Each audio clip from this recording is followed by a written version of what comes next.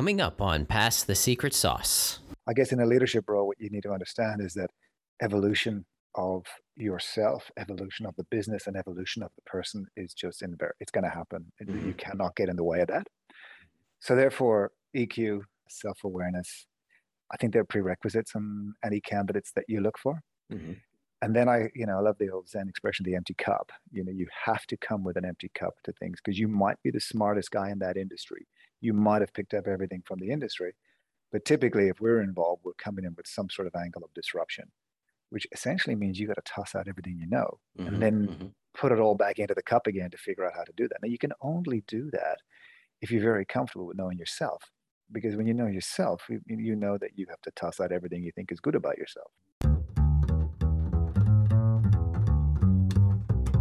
Welcome to the show. I'm Matt Shields.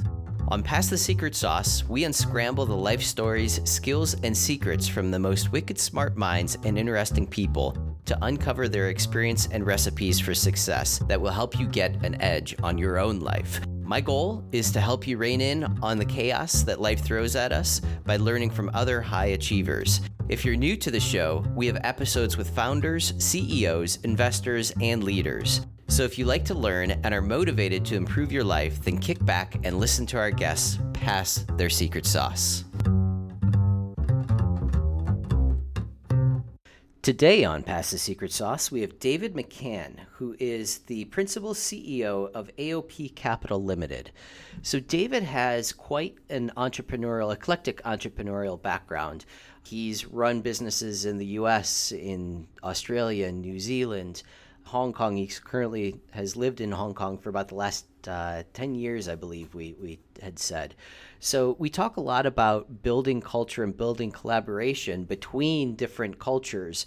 And David has a great background in operations and building synergies between not only those different cultures, but also different business units and different businesses as well. So really what they're doing is building different businesses and then using synergies and using assets from those other businesses to be able to support other businesses. So really, really interesting conversation. If you're interested in building, having many different businesses that sort of all feed and interconnect with one another, or if you're looking to build a multinational type company, this is an episode that you're not going to want to miss. So I hope you enjoy David McCann on Pass the Secret Sauce. So I grew up in the west of Ireland in Galway. My dad was a teacher. I think my mum would be best described as a frustrated entrepreneur, but in those days, in the 80s in Ireland, as a woman, I don't think it could be one. And it was about debate. And I'm pretty convinced my dad didn't really know which side of the debate he was on, other than it had to be the opposite side of the debate to the kids. So it was challenging and it was good. And it was always about, ironically, it was about pushing outside of your boundaries. I think that came from my mother's frustration of sort of not being allowed to push outside her boundaries and achieve what she wanted to achieve based on sex and year. And I think my father's probably desire to push outside his boundaries, but maybe not having the fear and somebody have the courage to address some of those fears. Yeah. He was a teacher, and I think when he retired, the joke, I've got two younger brothers, the joke we had was that this will be the first September that he's never going to school. So, but that was that. Yeah, it's good. That's what we did. It was fun. It's fun childhood. Yeah, it was good. So, what you said your mom was a frustrated entrepreneur. What was her desire? What was her, what was she trying to start, or what was her goals? Yeah, look, mom's an interesting woman. I mean, she's an inspiration. She's still alive. She's gone back to uni. I think today she's writing poetry, writing books, doing painting, playing bridge. I think she's playing off single digits golf. And, I think she might have got into a bit of trouble during COVID in Ireland during the lockdown because she ran out of gin. And she had to go outside her home to get there for her 3:00 gin. But, I remember as a kid, she did things like started an embroidery business, other things like making I think they were paper briquettes so that we could keep the fire going. It was always something that she had, a side hustle, I guess we'd call it today. It was always something that she had going on. That's very cool. And obviously this influenced you to a certain extent. When did you first start getting involved in entrepreneurialism? And were you doing things, sort of in your younger years, selling candy or anything like that, in school? Yeah, I was. I mean, I guess I had this fantasy growing up. But we had I have more family in the US that have emigrated over the years from around where you are, as we just spoke about. Mm-hmm. And I've always heard of these cousins who have in business. And I guess, to be honest, in Ireland, then I didn't know what an entrepreneur was. And I'm Mm-hmm. grateful for that because I wouldn't have been able to spell it. And we had I did what? I coached tennis, I did newspaper rounds, I worked in bars. If there was a dollar to be made off it, I was on the back end of that. Mm-hmm. Mm-hmm. Then I didn't want to go to university, but I felt I had to get some discipline. And, it improved my drinking, it improved my Yeah. social Yeah. skills. And then as soon as that was done, I jumped on a plane and emigrated to the US. And I guess from then I've always sort of been an entrepreneur. Yeah. Yeah. And what were some of the first things that you got involved in? I guess the real first step of being an entrepreneur was in around 1995. I was running these restaurants, and I was down in Athens, Georgia, and I met an Aussie guy, and he'd started building these payment businesses, IT businesses, and there was a sales and marketing side of it. And I took a punt. I went with him and got involved in that business, and then we bought a company in Australia. We bought a company in New Zealand. We thought we were fantastic. We were young. We were making money. We were commuting between Australia and the US. And we didn't actually understand there's the other side of the coin, which is that if you blow your money, you blow your money. Yeah. But we had great fun. We had great fun. Yeah. And I think along the way, then you learn a lot about business. You learn a lot about people, and you learn. I think, saying to somebody yesterday, when you get into a company, plans are really important, and you must have them. Mm-hmm. But equally important is you got to be able to walk away from those plans when they change. Yeah. But then you got to come back and plan again. Yep. So, and yeah, that's where I've been. I've been in entrepreneur land. I'm not sure if it's by design or by default, but I know today I'm an entrepreneur, and I enjoy it. And Yeah. I think what I love more about it now is just trying to find other budding entrepreneurs and say, look, the two things I look at is, I'm sure you've heard the acronyms OPE and OPM. It's, Yep. other people's experiences. Yep. So, hey, I've made a couple of mistakes that have been costly, but I've learned from them. I'm happy to share. Yeah. And So that's I guess that's what this podcast is all about, sharing our things that we've learned and things that we've suffered and all of that. So, and I'm curious, you touched on something a few minutes ago, and I'm curious to see what your perspective is on it. When you said, as an entrepreneur, you have to make plans, but you have to be able to walk away from those plans. So this is one of the things that I see a lot of people, they sort of, well, this is what we're supposed to do. We're going to, we're doing this. And, at a certain point that isn't working. So, and even, they make a goal. Actually, this is probably a better way to say this. So they make a goal, this is where we want to be in 3 years, but you don't know all of the things that are going to happen, between now and, a month from now. So do you have any advice to keeping people on track to be able to make that goal, but being flexible enough in your thoughts to be able to say, okay, this isn't working. Maybe we steer over here, and we still want to get back over here at some point. Do you have any thoughts on, how people should be navigating that, or maybe even some of your own experiences, like hanging on too long, maybe even to an idea and maybe a new way of looking at things at this point? Yeah, I mean, that's a daily thought, right? Because nothing goes according to plan. I think the most important thought I'd say is you've got to really understand who you are and what drives the thoughts. And, meditation is a big thing for me. I practice Wing Chun, which is a form of Chinese Kung Fu. But the joke I say about the Wing Chun is it's not about beating somebody else up. It's about being able to control yourself, to not beat yourself up. And I think, well, at least what works for me anyway, is I look at the power of intent. Okay, so rather than create that goal, turn that into an intent. So yes, it's specific and all the other things that you want to have, and there it is. But then if I'm going to go there and achieve that goal, I have to learn how to relax. When relaxing, then you can observe the breath, you can observe the things that are going on around you. And you know what? You might have to shift. You might have to change. But in Kung Fu, we talk about always keeping your center on target and always heading towards the intent. So I say, okay, well, what is the real intent? If the goal is, I don't know, we'll be $1 billion by the end of the year, and we're looking at $1 million by the end of the year, Yeah. maybe that's the wrong intent. Maybe the real intent is to provide value to, I don't know, the team, shareholders, the clients. I don't know, but there's always that group. So I guess short answer is learn yourself and learn how to relax, and then just get going.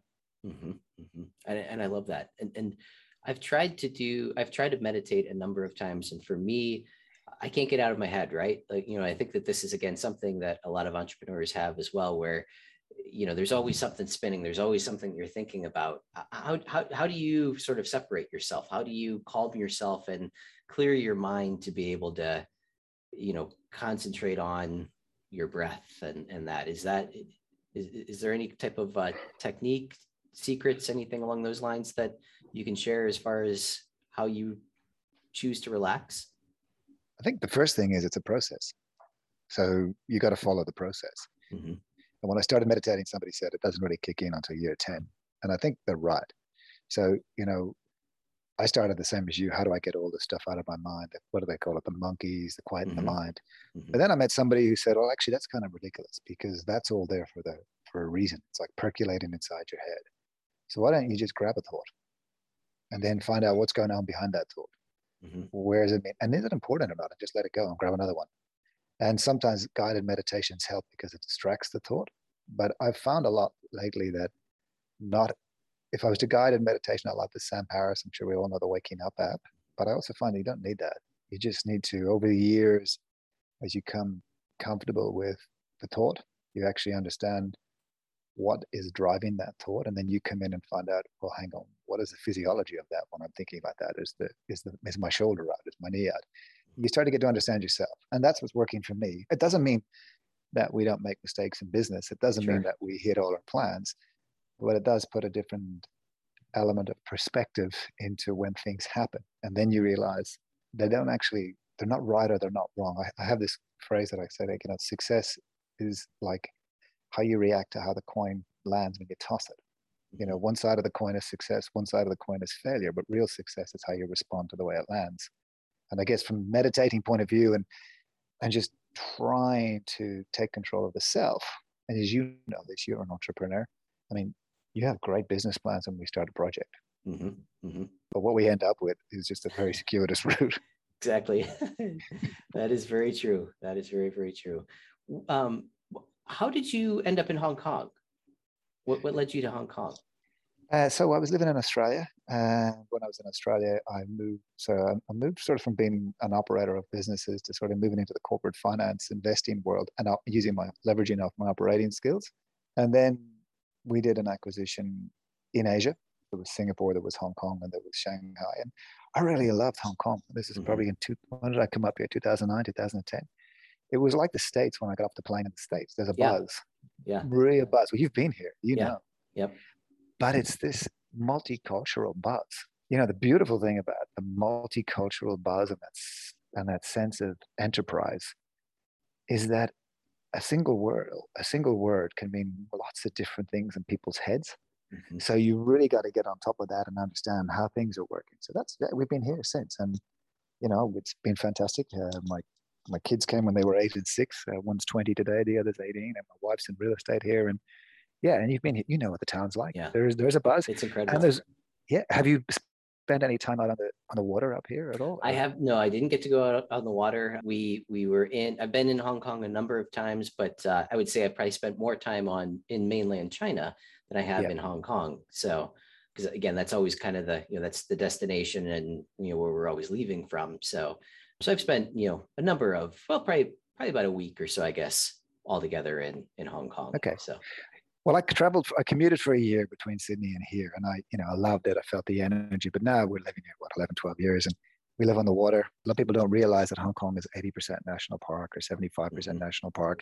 It's got beautiful islands off it. It's very accessible. Every day we do some sort of water activity. Mm-hmm. And I think a blessing from COVID has been the shutting of the borders. It has forced people to actually appreciate what's here. Yeah. And I've never seen this with so many Hong Kong people saying, and expats living here, despite what you might see on the news, we don't have Chinese PLA tanks driving down Queen's Road. Yeah. So it is actually really buzzing. People are now starting to appreciate what's here. And it's a very different culture to mainland China, as you know, having gone through both. So it's good. Yeah, Yeah. it's very, very good.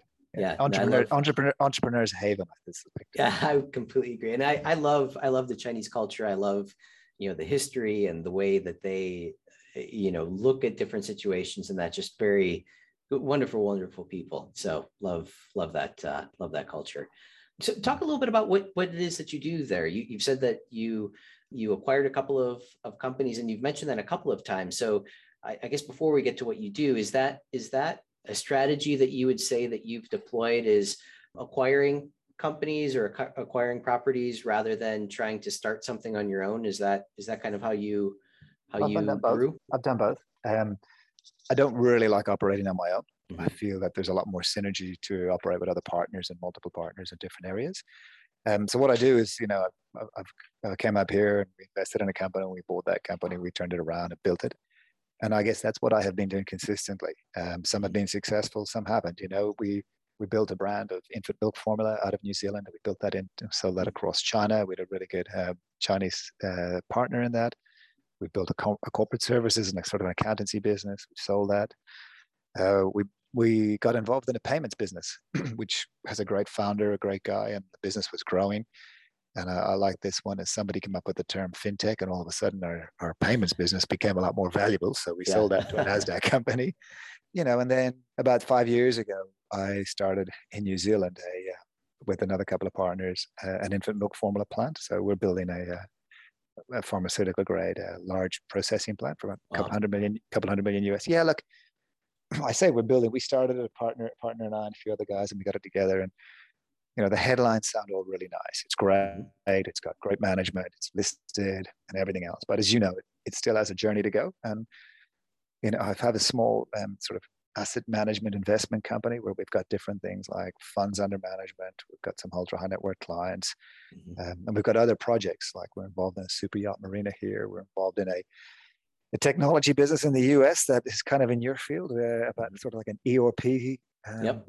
business for entertainment industry. So there's lots of really exciting things. I guess the most exciting thing about it, to be fair, Matt, is you just get to meet so many different people, and you get to understand how people think. You mentioned, how the Chinese think. I mean, one of the first things I did when I arrived here was found myself a Chinese teacher to learn Mandarin as opposed to Cantonese.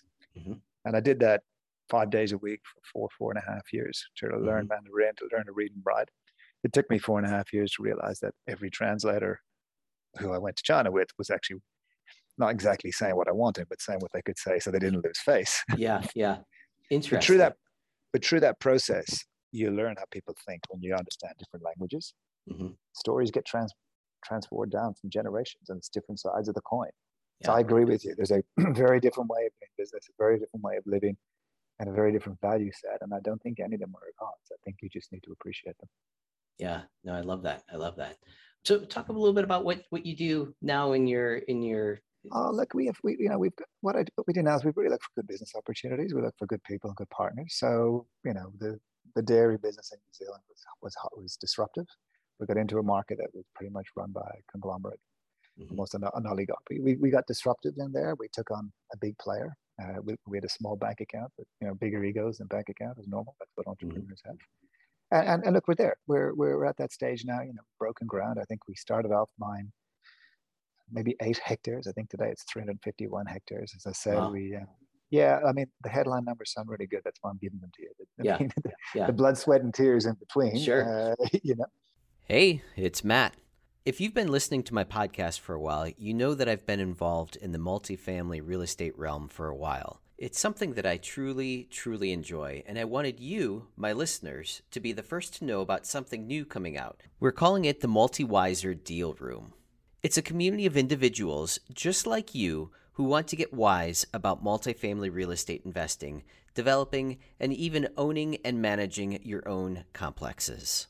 You'll be able to network with people from all sections of the industry, from investors looking for deals, project managers looking for investors, real estate brokers, property management agencies, contractors, remodeling experts, finance gurus, you name it, we're going to have it in the network. I've been at this for a while, and I know it takes a community to make just one of these projects happen. And the Multi-Wiser Deal Room is my attempt to shorten your learning curve and get you plugged into leading experts fast who can help you close your own deals. We start off with a video glossary of over 150 commonly used terms to increase your understanding and help you get moving. Also included in the community are training videos to help you be successful, like how to put together a pitch deck, build a team, and so much more. We're going to have live interactive Zoom calls where you can ask your questions and learn from people who are actually out there in the industry doing it. For more information, go to multiwiser.com. And that's great. And there's a fantastic CEO there. There's a good board of directors, and they've got experience in the industry. And like all of us, they're learning what it's like to do that. And we got a small. We're licensed and regulated by the SFC, which is like here at CCR. So we got a couple of funds on our platform here that are. I won't take the credit for. We just provide the regulatory oversight and try and understand. There's really smart people who run those funds, and they know what they're doing.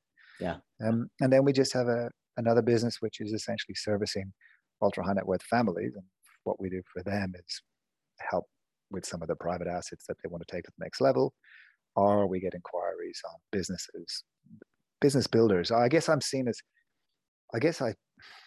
probably seen as a business builder, but rather than being on the tools as the operator. So in the early days of the Happy Valley Nutrition, which is the dairy business, I was sort of the hands-on CEO between Hong Kong and New Zealand. And then we found a CEO who actually knew what he was doing, Greg Wood, and he's very good. And now what I'm trying to do is, with our partners, we're trying to find out good opportunities. We try to find the right people and the right money, and see if we can put that together. And Matt, it's a game. It's a game of craps, right? When you start a business, you roll the dice. You have everything right, and then life gets in the way. COVID's a classic example. Try and get into New Zealand. You cannot get into New Zealand.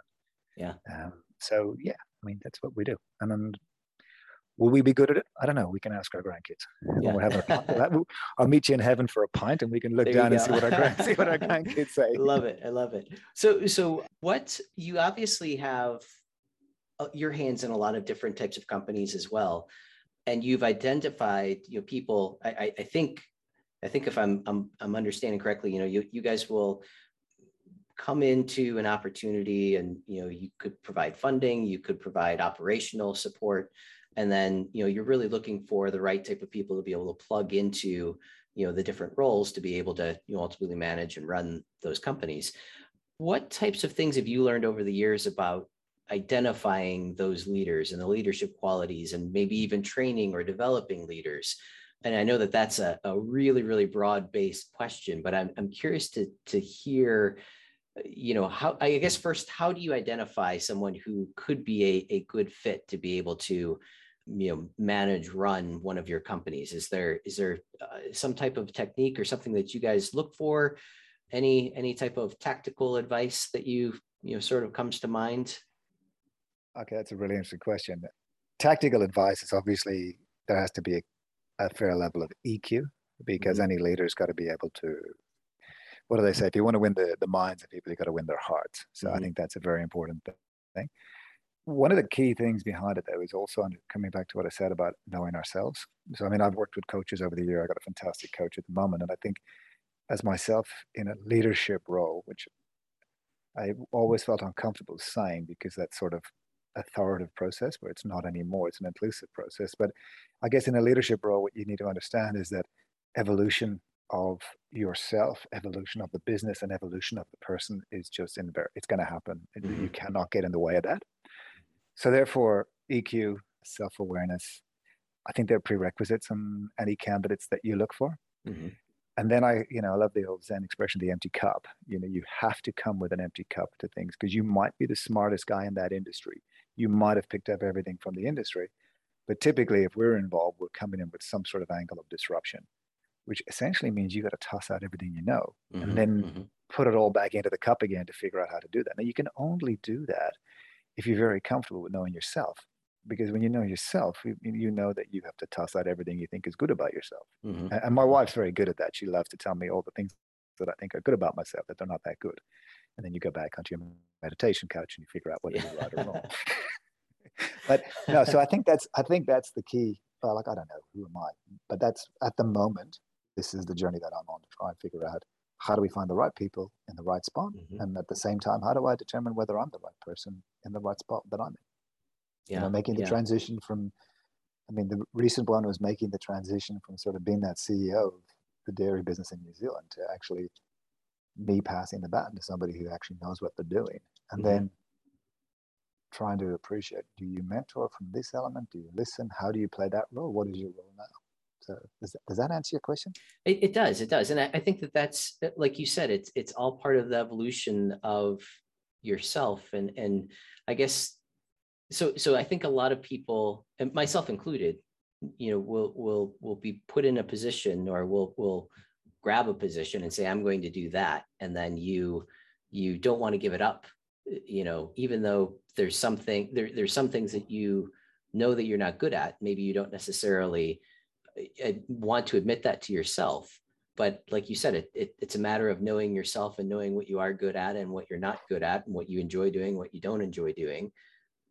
But still, I guess in certain situations, until you do find that right person, you still have to do those things that you may not necessarily enjoy doing. So I guess it's a matter of time and learning to be able to identify what you don't like, about that position, or that you're not good at, and then trying to find somebody who is better at that than But you isn't are. it, is it that, or is it really about understanding the number one objective is to deliver the result? True. And then actually stepping back to see if, coming back to that power of intent, have you actually focused on the right result? Mm-hmm. Is that right result the $1 million of profit at the end of the quarter, or is that right result 100,000 really happy customers and a culture in the business that's beautiful and people are growing, and a really happy family and a dog and a picket fence and a bought pajama set? I mean, is that the right result? And Yeah. I think that's the starting point. And then if we get connected to ourselves, we become aware of, I think Anthony DeMello writes, he says a great thing, that the source of all unhappiness is attachment. And then if you take that a bit further, you look at no attachment and detachment. Mm-hmm. So isn't it Mm-hmm. setting that intent, setting that goal, and not being attached to it? Mm-hmm. So to come back to find, as we develop leaders, as we develop people, you have an intent, you have that goal, is to get the best people that come into your presence to work with you so that you can achieve an aligned set of goals and aligned set of results. But all of that changes, Yeah. and the people change. So Yep. how do we regroup, and how do we regroup? Yeah. Yeah. Yeah. That's definitely thought provoking. I think we could go really, really deep into that too. I hope not. It's 8 o'clock in the morning here. Yeah. Well, it's 8:30 at night here, so Okay. I'm winding down. But the you mentioned too about culture, Yeah. and obviously it's sort of a buzzword today. Everyone wants to create a great culture. Do you have any techniques or tips that you've learned over the years to be able to, again, identify this person has the right type of personality or the right type of thought process to be able to fit in with one of us? Does that make sense? Yeah. I think that's the hardest task, is to build the right culture. And I Mm-hmm. think for me, I've always found it challenging for three reasons. I guess one is jurisdictional, because the businesses that we are involved with are Mm-hmm. across Asia, Australia, New Zealand. The second is the distance of that. So you've got different cultures in different jurisdictions, but then you've got the distance of managing those different cultures. Mm-hmm. And the third is because I'm Irish, and as you know, we can be quite difficult ourselves. Uh-huh. So that's a journey I'm still learning. And we're trying it in our business at the moment to try we call it that win-win-win-win. So there's, everybody talks about a win-win. Okay, so how do we stretch beyond that win to a third win and possibly a fourth win? So Mm-hmm. who are we trying to get the win for? Well, it's the clients, it's the investors. Who's after that? Well, it has to be the team, because if they're not there, who's after that? Well, it must be the community, right, and the network. Mm-hmm. Because there's one thing to develop all these businesses, but are you actually doing it for the right cause? And then what's the last win, or who are the next win in this circle? Well, it's the shareholders. Okay, so how do the shareholders win? Well, isn't that reputation? Doesn't reputation create good businesses, and doesn't that create dividends? And then don't they be happy? But then it's that virtuous circle. You got to go back all the way up again to the first win. And that's what we're trying at the moment. And it's hard, because on top of all of that, you have to hold people accountable. Yeah. And, you know, some people are shareholders, some people are investors, some people are team members, but they don't deliver to the level of what business is now evolved to. Mm-hmm. And you've got to Mm-hmm. hold them accountable. And then all of a sudden you have people who don't feel like it's a win-win. Yeah. So now that's one. That's why I listen to your podcast. I'm listening for this secret sauce that you pass around. Uh-huh. And that's the beautiful thing about, I think, us as entrepreneurs today. Say it's 20 years ago. You know, there's books, there's YouTubes, there's people like you doing these podcasts, and we can learn from other people. Yeah. And I'm very grateful for that. Yeah. Yeah. No, I couldn't agree more. I mean, you have to be able to pick up what other people are learning, and hopefully not making the same mistakes over and over again. Let somebody else make the mistakes and just learn from theirs. So yeah, and so you kind of were going through a process. So we actually did something called a decision hierarchy in our properties, and basically what we did was we called out all the stakeholders that are part of this, right? So it's obviously the investors are there, the owners are there, management is there, the employees are there, regulators are there, vendors are there, right? So you create this pecking order, or I don't want to say pecking order, but you create this what's right at the top of that, right? This is the most important element of all of these different stakeholders. And for us, it's the community, right? We're building communities, we're building, those are the people that, ultimately are paying their, we call membership fees, but they're the ones who are ultimately paying, for all of this other trickle down stuff. And then, you kind of use that to be able to determine, is this person or this element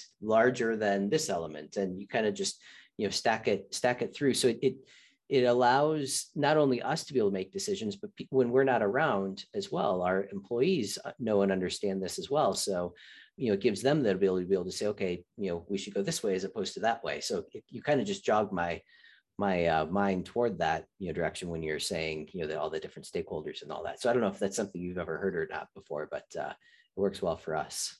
And did you, I mean, I've come across, like, obviously the decision hierarchies are different, but did you create, is this something that, I mean, how did you get to the stage where you created that? It sort of fell out of a need or No, an issue? so we hired a mentor, and and he took us through that. That was all part of our, we went through the whole core values process, and then as a second follow up to that, we went through the decision hierarchy, and again, it's just a way to be able to sort of use it as a guiding light as to what direction everybody should move in any one given situation. So.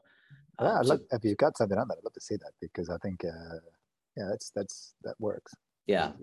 And I mean, it would have to be just obviously customized for, each business or each industry, but it really is literally just going through and figuring out all the different stakeholders and, how they rank in order of importance. And again, that was how we go. But yeah, I mean, I can send you what we have. It's just like just a written list of. That'd be great. Don't you find that today, I guess people who work with you are more enterprising? There's more resources available to them. There's more looking outside the box. So and there seems to be a sort of an acceptance that you can take a punt, that you can take a risk, that you can try something. So, and I don't know. I'm interested in, I think that has to create an element of where you can allow people to just run with things. But at the same time, you got to have that supervisory guidance level. You've seen that a lot in business. I completely agree. And again, I think that this gives, again, if something or a decision or something is harming the community as at a whole, for us, that is the most important thing. So, we don't want to disrupt that. We don't want to challenge that. Maybe if there's something else down below that, we want to, figure out what direction that it can go. I would say that we probably would, if a decision can be made, using that tool, it probably would be brought up during one of the meetings to say, hey, what do you guys think of whatever this might be? So it's a tool to be able to foster more conversation. If that decision hierarchy doesn't guide to a result, then hey, you know what? Let's have a conversation about this. And it's again just another tool to make sure that everybody's talking about what should be talked about, and we can use this other tool to be able to hone in on the rest of the things or figure out the rest of the things. So good. Very good. Very, So, very good. Helps you with that distance piece. yeah, exactly. Yeah. And, we are managing properties all over the place too. So it does definitely, we can't always be there, making decisions for everyone. So, but yeah, like I said, you made me think of that. So I thought that might be something that potentially could be useful for you too. So, but, No, that's good. Good. but, Very good. Very good. but yeah. So what would you say is next for you guys, or what are you, obviously you're going to keep growing and, cultivating these businesses that you're in, but are you focused on any type of, next industry, or have Yeah, your we're eyes on evolving. anything? We're evolving the business again, and that's out of necessity Mm-hmm. to evolve. So we're going through that process at the moment. There's some really good people out there that you encounter and you work with. So trying to create a bit more of a partnership structure to the various business lines, Mm-hmm. as opposed to that sort of corporate structure, and also to try to expand that sort of partnership federated approach to where it allows us to go into other geographies with like-minded people. So Mm-hmm. I would spend typically I'd have been on the road flying every 2 weeks. Mm-hmm. So now that's not going to happen anymore. And even when that does open up again, we're having a Zoom call here. People are getting comfortable with interactions Yeah. like this. People are getting comfortable making decisions. You are missing the water cooler talk. You are missing some of the other touch points. So we've looked inward and said, hang on, this is not going to be sustainable for the future. Mm-hmm. So, we did set up a plan where, the next stage of our business plan is about performance and profitability. So we needed to change the way we were doing things. And, there are other partners who joined the business with other skill sets, complementary skill sets. And we've agreed to break it out in more of a federated approach, a partnership approach, to just focus on each person's skill set to build their own business within that business. And then and the key then is to try and find what are the collaborative opportunities across the partnerships and across the jurisdictions that we can add value to. And maybe that sounds soft and wishy-washy, but that's actually what we're going through at the moment. Well, no, and that's kind of what we started talking about too, with, the different businesses and how they can feed and complement one another. That's great that you're sort of doing that exploration as to, where are all of our pieces? How do they all fit together? And, do these pieces fit together with these pieces? So that makes perfect sense. And is that the goal, basically, is to, establish your assets, if you will, and figure out So the goal is really the goal is to build a starting out for a regional platform of partners in the various sectors of either the asset management, the private equity, the high net worth advisory, but really with the function of then seeing where we as a group can collaboratively add value. So it's all about adding value to that piece. So there could be an inquiry or a customer or investor that comes through the door from any one of those circles, and we'll say, right, how can we collectively add value? And in some cases, it might not be a collective add value. It might just be one person needs to do this and needs the support to do that. And in the other cases, it might be across all of us. Yeah. And, I think there's a need for that now. Coming back to the point about how people are a little bit more fluid at work. There's a lot more resources out there. People aren't afraid to go out and try things. People aren't afraid to look beyond that. So that's what we're hoping to build. And that is coming together right now. We're right in the middle of it, hence why I'm sort of tap dancing around the subject. Makes sense. No, I love it. Yeah, David, this has been fantastic. I can't wait to see what else you guys do and what other things you spin off in your company. So maybe sometime in the future we can get together again and talk about the next stages here. So no, look, it's been brilliant. And look, thank you very much for doing this, Mike. Thank you, not for interviewing me, but for putting the podcast together and having it pass the secret sauce. As we talked about earlier, I mean, we don't really know, do we? We've got no idea. So it's, as an entrepreneur, the lessons that we make normally are very costly. So it's fantastic to listen to it. I've really enjoyed listening to the other guests. So thank you very much for that, mate. Well, thank you, David. Have a wonderful evening. You too. Cheers. I guess Bye-bye. morning to you. Yeah, I'll get to the evening. Don't worry. Take care. See you, buddy. Bye-bye. See ya. Thanks for listening. And remember, pass the secret sauce.